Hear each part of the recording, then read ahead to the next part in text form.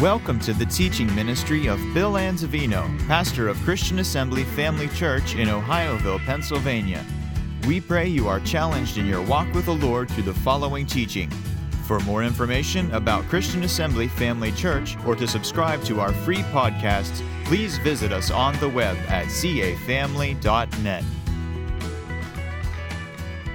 You weren't here with us last week, but talking about staying on course, staying the course with God.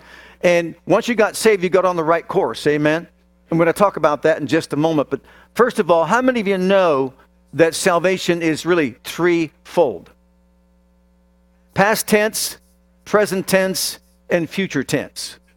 You were saved when you gave your heart to Jesus. You're being saved right now by the renewing of your mind. James 1:21 says, to deliver us from our corrupt way of thinking. Being delivered, saved from our corrupt way to think. And then our body will be saved someday. Anybody here looking for a glorified body? Yes. Mine's going to be 6'2", 200 pounds. Few alterations here or there, full of glory. What about yours? Hallelujah. I'll never have to shave ever again. Never have to shave ever again. I've kind of wondered how many times I've shaved in my life. I've wondered how many hairs I've lost over the years. I'm not going to lose another hair ever again. He's counted them all. He knows them by number. He's numbered them all. That's different than knowing how many we have. He numbered them. Oh, there goes 457. Right? One day we'll have a glorified body, but that's future. We were saved when you gave your heart to Jesus. You're being saved from your corrupt way of thinking by renewing your mind. That's your soul, to the will of God. And then thirdly, your body will be saved, it'll be glorified on that glorious day, praise God, when we meet Him in the sky. I'd rather meet Him that way than have my grave open. What about you? Just my preference. We talked about one's life is not measured by the duration of his life. That means how long he lives on the planet.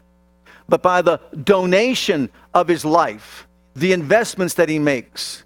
What are we investing in as we live our lives? And why we're saying this at the beginning of this new year is because one day we'll all stand before the judgment seat of Christ to give an account, an oral discourse of what we've done in this body here upon the earth and how we lived our lives, whether to please God or not please God. So we all are going to face what is called the Bema judgment seat of Christ, a platform where He sits and judges all of us according to our works. Nothing to do with your salvation, your works and your rewards. Okay. So, what investments are we making? Number one, we talked about into the kingdom of God. Top priority. Give Jesus your heart and life. Follow His will, His plan for your life. Invest in the kingdom of God. Advance the kingdom of God upon the earth in whatever way He calls you to. But we all have gifts, talents, and abilities, and we talked about that have to be dedicated to the service of God. Secondly, second most important priority is in your marriage, if you're married. And we talked about the 5 purposes of marriage. Number 1, to serve the Lord together. We see this in the garden. Number 2, for love and companionship so that there's not loneliness. Number 3, to rear up a godly seed. Number 4, for sexual fulfillment. Number 5, to paint a picture of Christ's relationship with the church. Those are the 5 purposes of marriage we need to invest in. Next, we invest in our children's lives to train them up in the way that they should go. So when they grow old, they won't depart from that. And then we invest in the lives of other people. Family members, friends, serving our country, different ways, in different things. But it's the investments that we make in life that are important. Thirdly, we talked about the fact that the Christian life is one of fighting, finishing, and faithfulness. Paul said, I have fought a good fight, I have finished my course, I have kept the faith. That's fighting. Fighting. And why are we fighting? Because we have 3 influences coming against us to get us off our course with God. The devil, the world, and the flesh. And all 3 of these influences want to get us off our course with God. So we have to fight to stay on the course. And then he said, I have finished my neighbor's course? My course, Paul said. It's his course, it's your course, it's my course.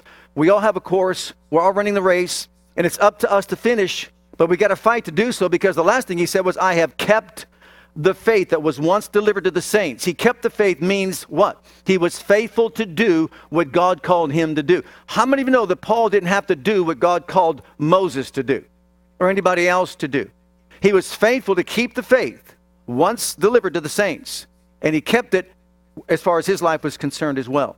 So we pick it up from there, and we go to Hebrews chapter 12. We're going to read the first 3 verses that talks about the race that each and every one of us runs. But before we get there, let me say this.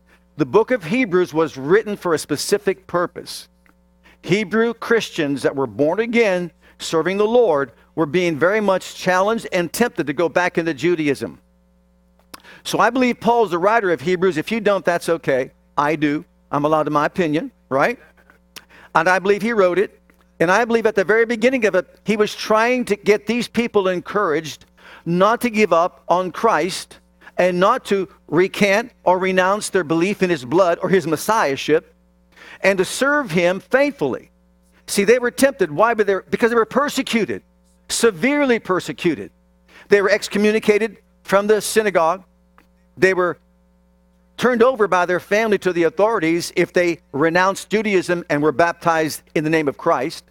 They suffered persecution like you and I have no clue that they suffered. And so now that many of them were trying to go back into Judaism. So he writes and says, look, God spoke in times past by the prophets of the fathers, but you know what? In these last days, he spoke to us directly by his Son. And so he points out his Son as being the one who's heir of all things, who made all things, who upholds all things by the word of his power. And then he goes on to say, and he is better. He's better than the angels. He's better than Moses. He's better than Abraham. He's better than the temple. He's better than the law. And so he's pointing out Jesus as being better than anything or anyone. Listen to him. And so he's trying to encourage them, don't forfeit your faith. Don't give up the faith. Don't be tempted to be drawn away from your faith and go back into Judaism. There's nothing there for you at all. All that pointed to Christ. And so now look what he says here in chapter 12, first 3 verses. Wherefore, seeing we also are compassed about with so great a cloud of witnesses, let us lay aside every weight and the sin which doth so easily beset us, and let us run with patience the race that is set before us. Looking unto Jesus, the author and finisher of our faith, who for the joy that was set before him endured the cross, despising the shame, and is set down at the right hand of the throne of God. For consider him that endured such contradiction of sinners against himself, lest you be wearied and faint in your minds.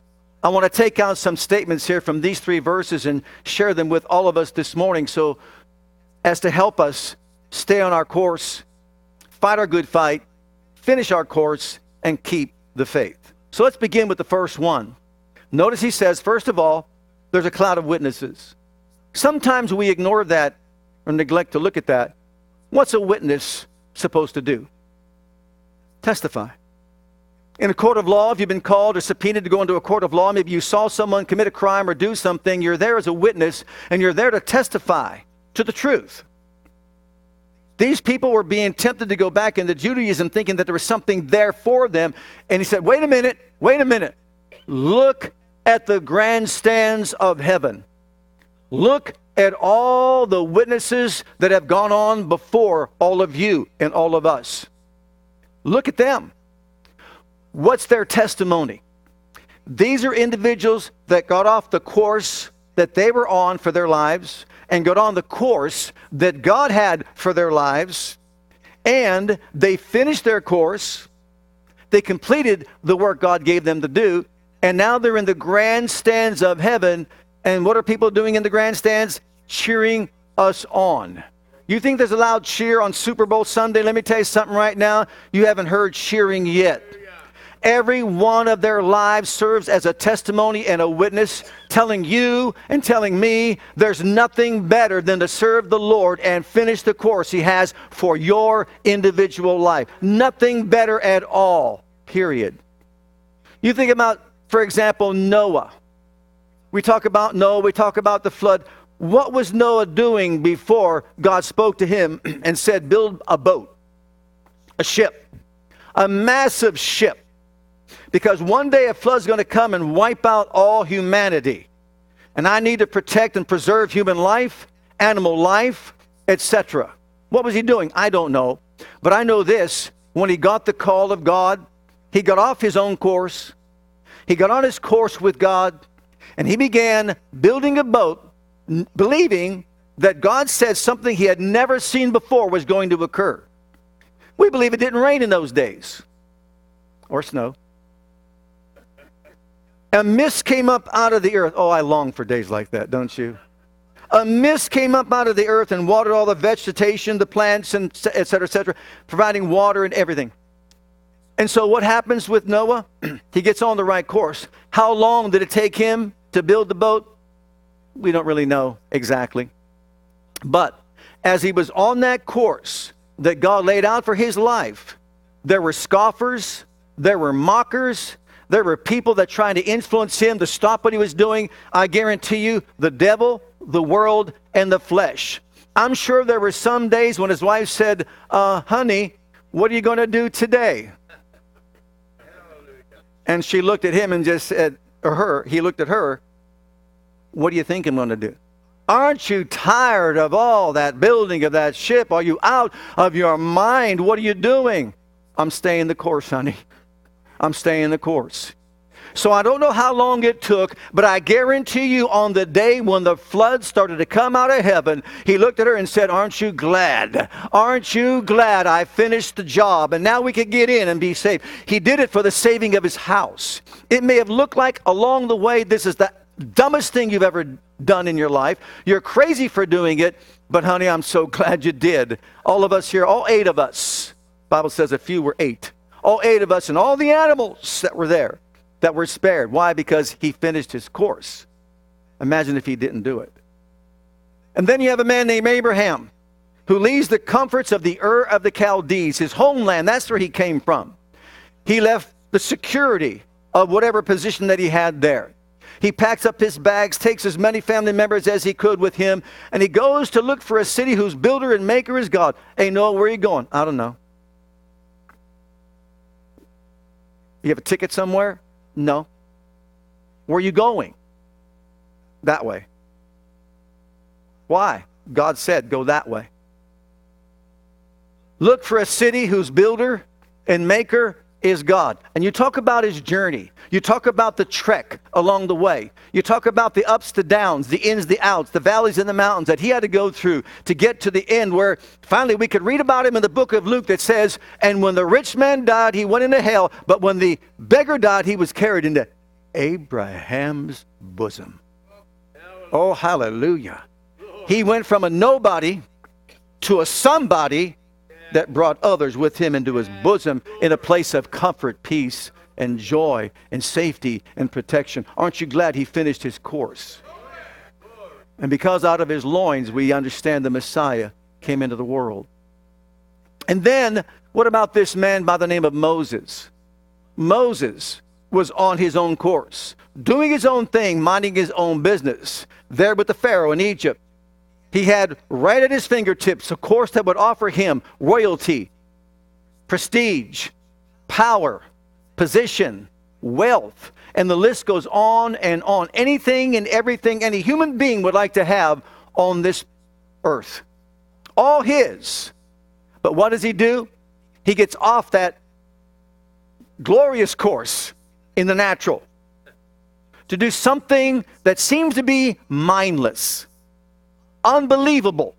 Let's read about it first. Because I want to show us, there's 4 statements or 4 words that I'm going to pull out of here to show us how we can stay on our course.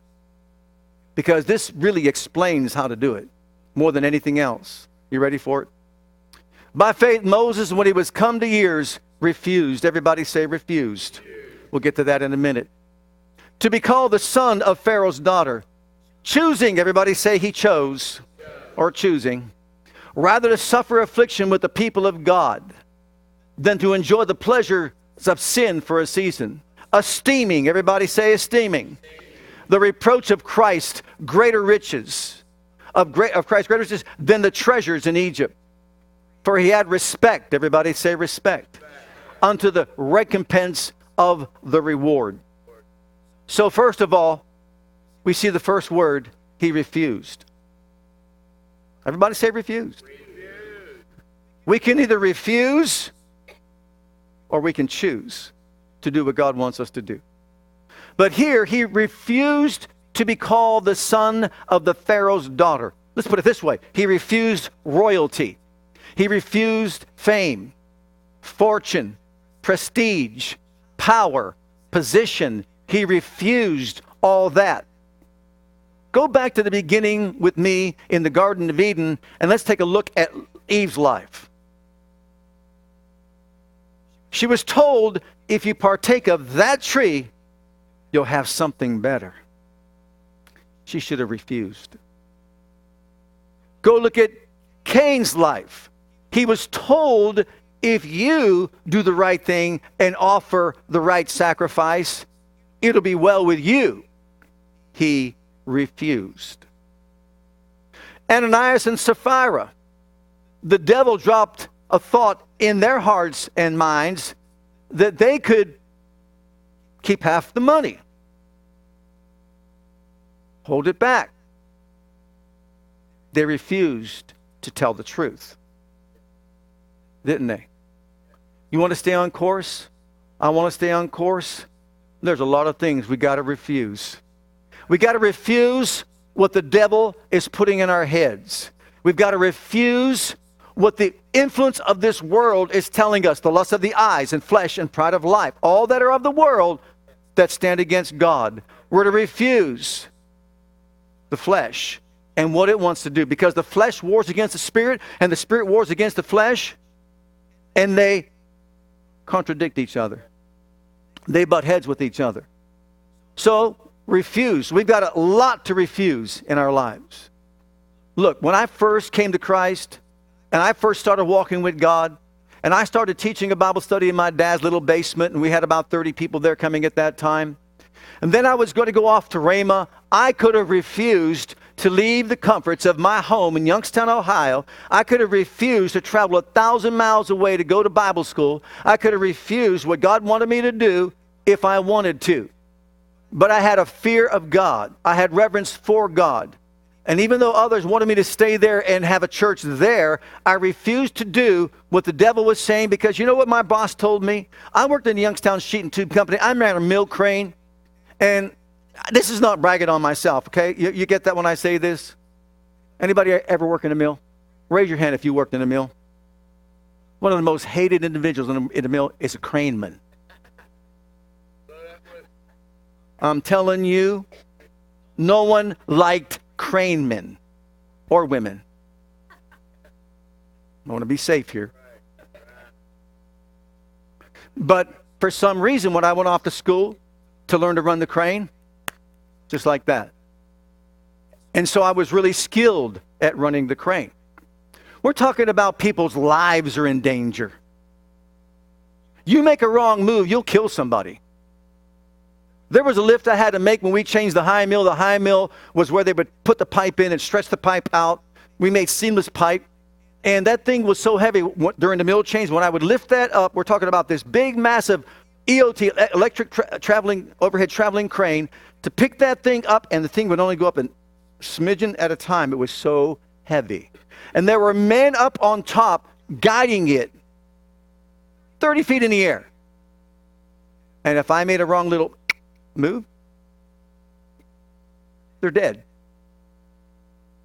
So my boss came up to me when I said, I'm leaving to go to Bible school. He said, what? I'm leaving to go to Bible school. What do you mean? I'm turning in my 2-week notice. I got to go off to Bible school. He said, look, please, take a leave of absence. We'll hold your job for you. We want you back here. I don't even know why I said it. You know how sometimes you're prompted to say things by the Holy Ghost? I said to him, my foreman, his name is Bob. I said, Bob, I just know in my heart I will never walk to the doors of this mill ever again. So, thank you, but no thank you. I'm leaving. I had the devil saying don't go. I had my family saying don't go. The flesh didn't want to go. It's too far away from Wedgwood Pizza. There was no way I was going to be that far away. Absolutely not. And if you think they make good pizza in Oklahoma, you got another thought coming. Forget it. I could have refused, but I didn't. I refused what the devil said. I refused what my flesh said. I refused what the world said, as he refused to be called the son of the Pharaoh's daughter. Now listen to me. That's when you made good money in the mill. And we were working 6 and 7 days a week. We're making pipeline, the Alaskan pipeline and all that. We're making pipe like you wouldn't believe.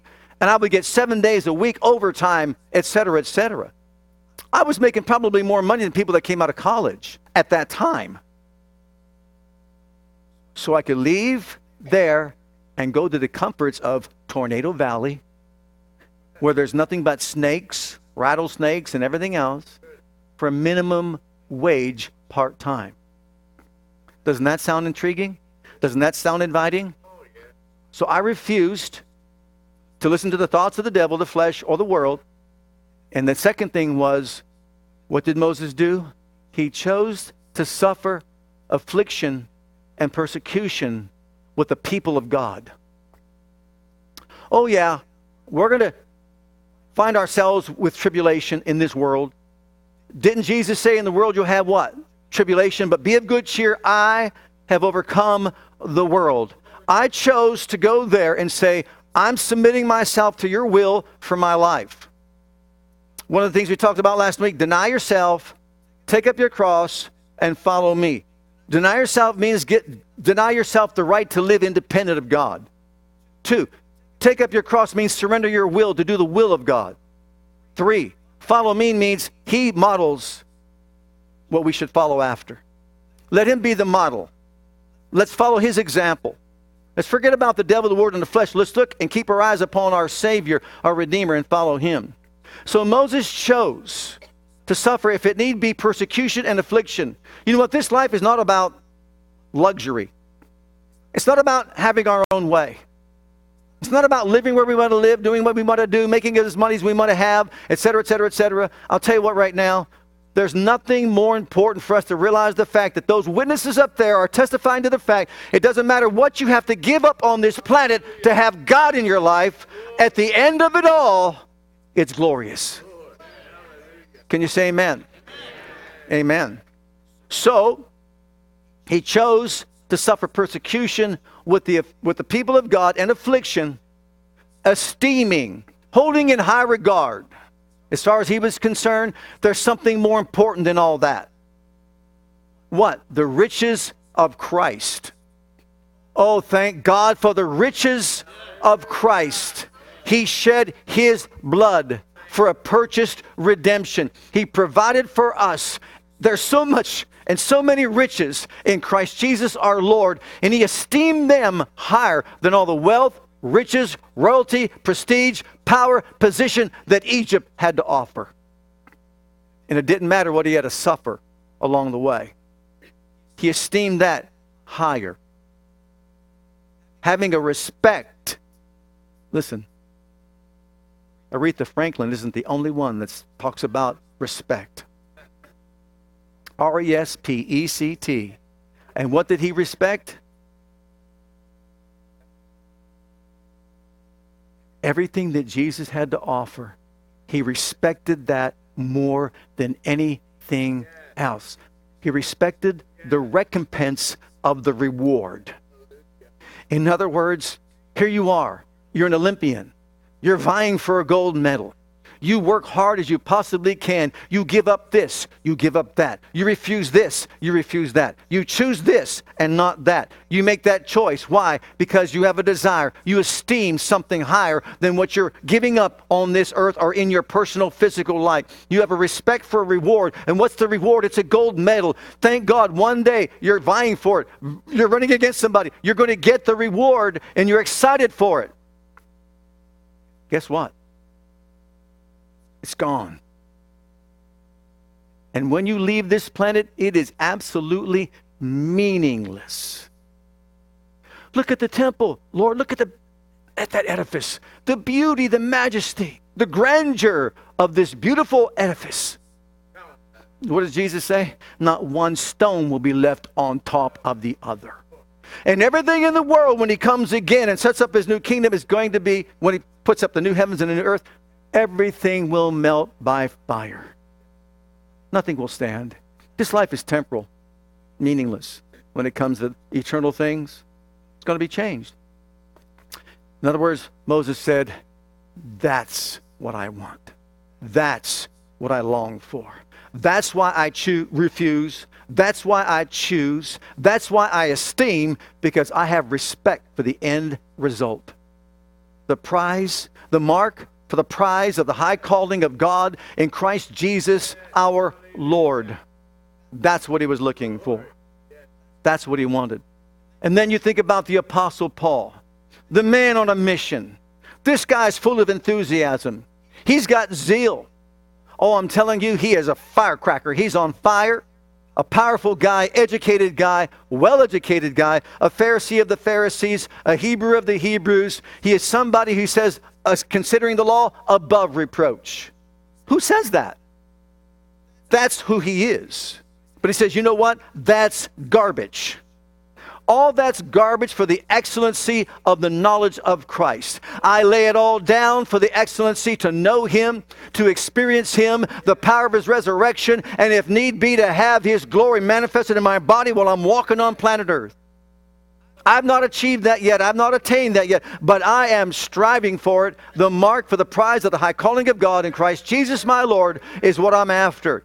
And so I'm willing to do what? Refuse Judaism. Lay down all my degrees and all that I have that says who I am and toots my own horn. I am nothing, that is nothing. He said, by the grace of God I am who I am. And that's all there is to it. It's only by the grace of God we are who we are. In him we are a masterpiece. Workmanship, high quality workmanship.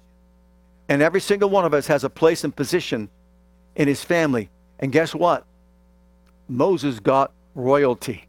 Moses got prestige. Moses got position. He got power, not here on earth, but there in eternal glory. Amen.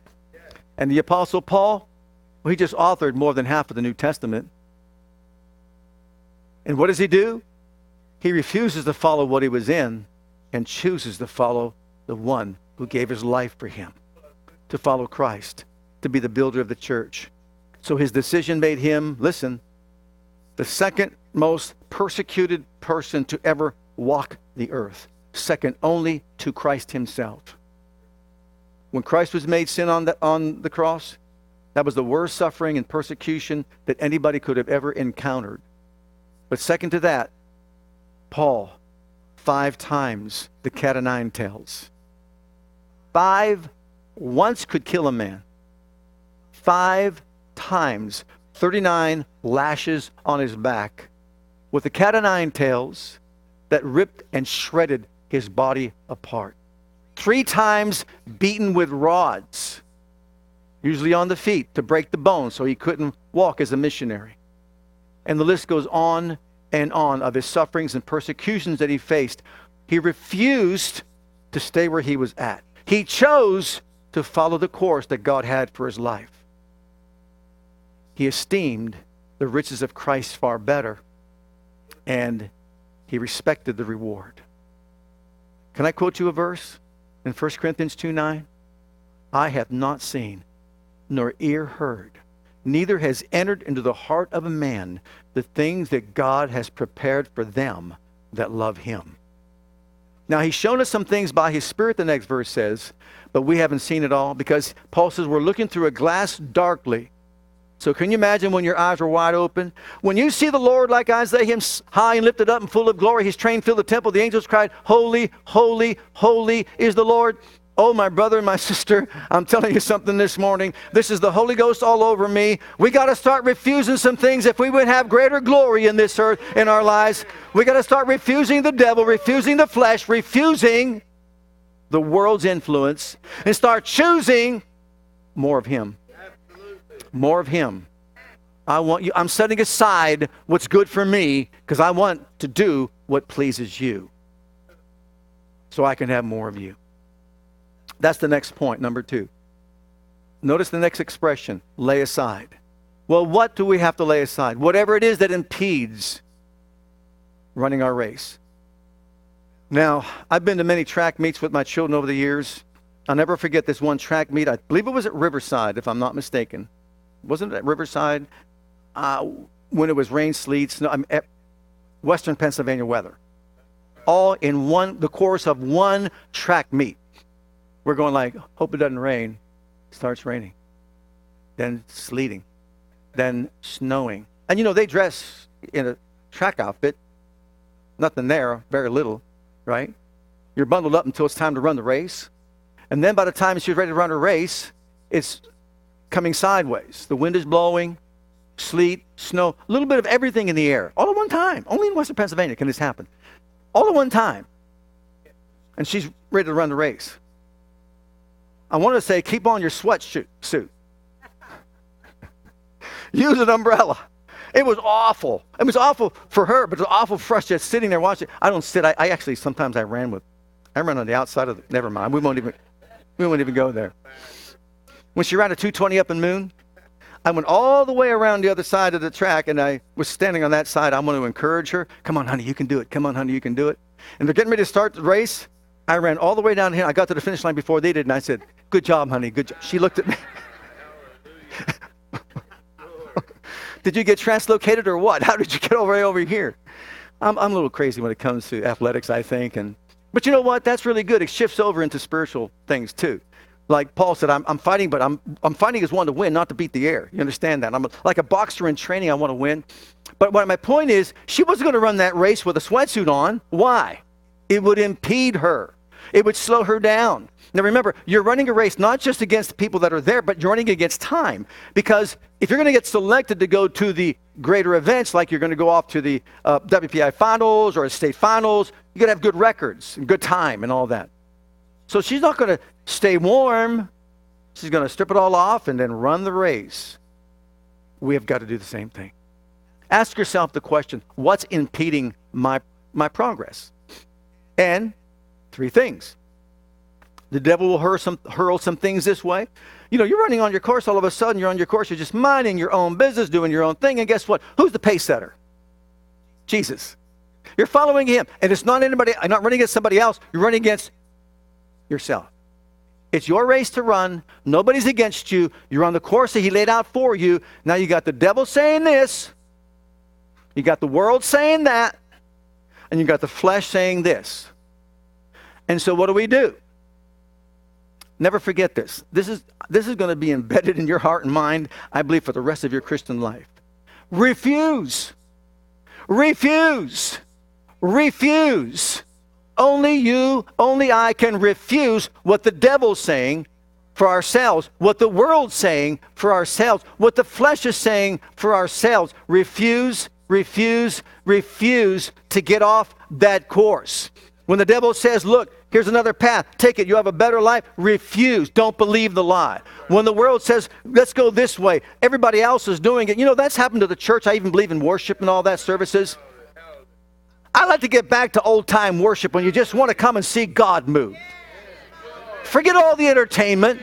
We're told today, if you don't bring all this stuff in, all the hoopla and all this stuff, so that the young people could be, excited about going to church. If you're going to be excited to come to church and have some hoopla, like smoke and cloud and fog and lights and all that, I'm going to present you one thing to come to choose for. His name is Jesus. Jesus. Jesus. Come for Jesus. You got all that stuff in the world out there. You can have all the entertainment that you want out there in the world. You can go to a movie, you can go to a game, you can go to sports. Anything you want to do is out there, but when you come to church, I just want to see Jesus. We should all just want to see Jesus. What do you say? Lay aside the sin and the weight that so easily besets easily. Why? Unbelief is one of the big ones. Fear, worry, anxiety, unforgiveness.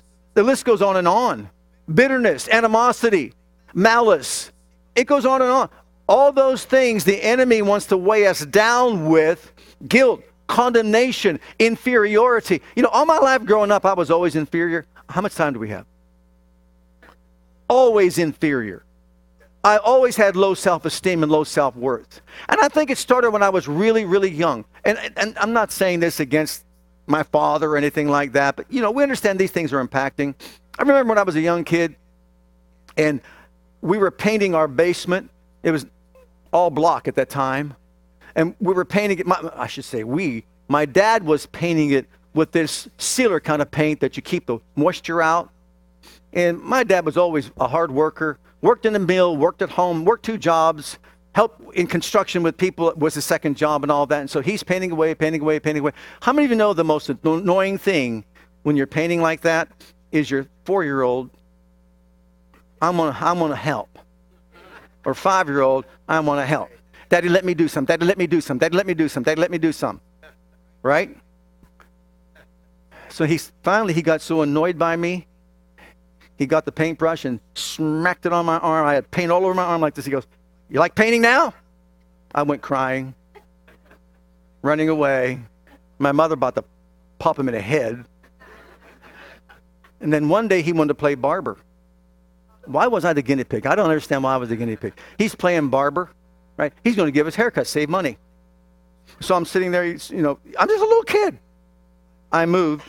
I must have moved, and I moved. Whatever he was doing, he must have took a little chunk out of my hair, so he just shaved me. My mother came down, I was bald. Mike, what'd you do to Billy? I'm just sitting, I don't even know what he did. I can't have a mirror. I had some issues. Then one day we went to McDonald's. He screamed at the person for putting too much ice in a cup. That person was a peer of mine at school. I was embarrassed. 50 years later, he did the same thing at McDonald's. But I'll never forget this also. You don't realize how these things really stay with you and impact you. You could choose to dwell on them or just let them go. I've let them go, but one day we were adding on to our home.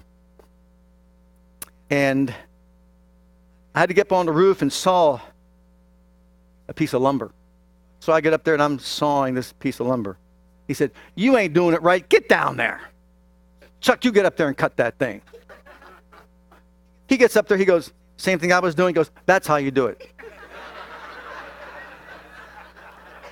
And I asked him, I said, "Was I doing it any differently than you?" He said, "No."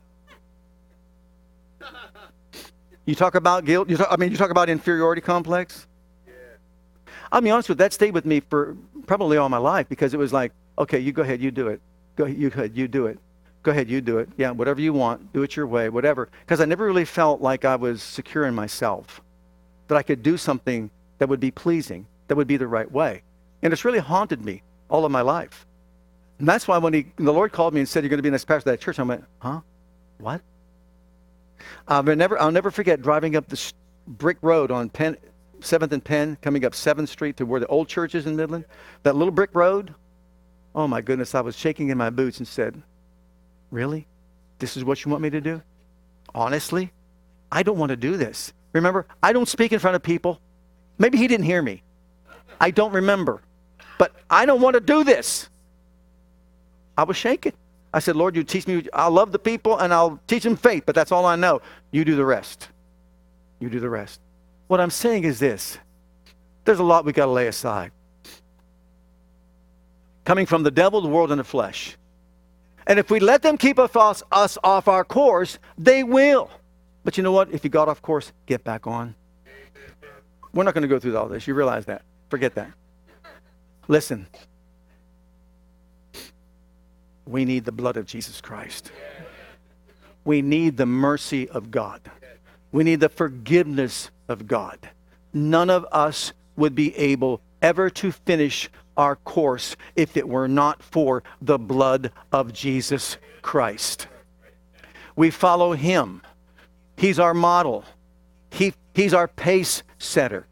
We're to walk even as he walked. What a mandate he has given us, right? Walk as I've walked. Really, Lord? That's what you want me to do? Walk as you've walked? Yes. The works that I do shall you do also, and greater than these shall you do, because I go to the Father. I will make a way for you. I'll give you the ability. I'll give you the power. I'll give you the grace. Can you say amen? He will give us all that we need to do what He has called us to do. Every single one of us. So let's all stand together and let's give Him a praise offering. And let's thank Him for His grace. Let's thank Him for His glory. Let's thank Him for His power, His equipping that will enable us to do what He's called us to do, no matter what it is that He has called us to do.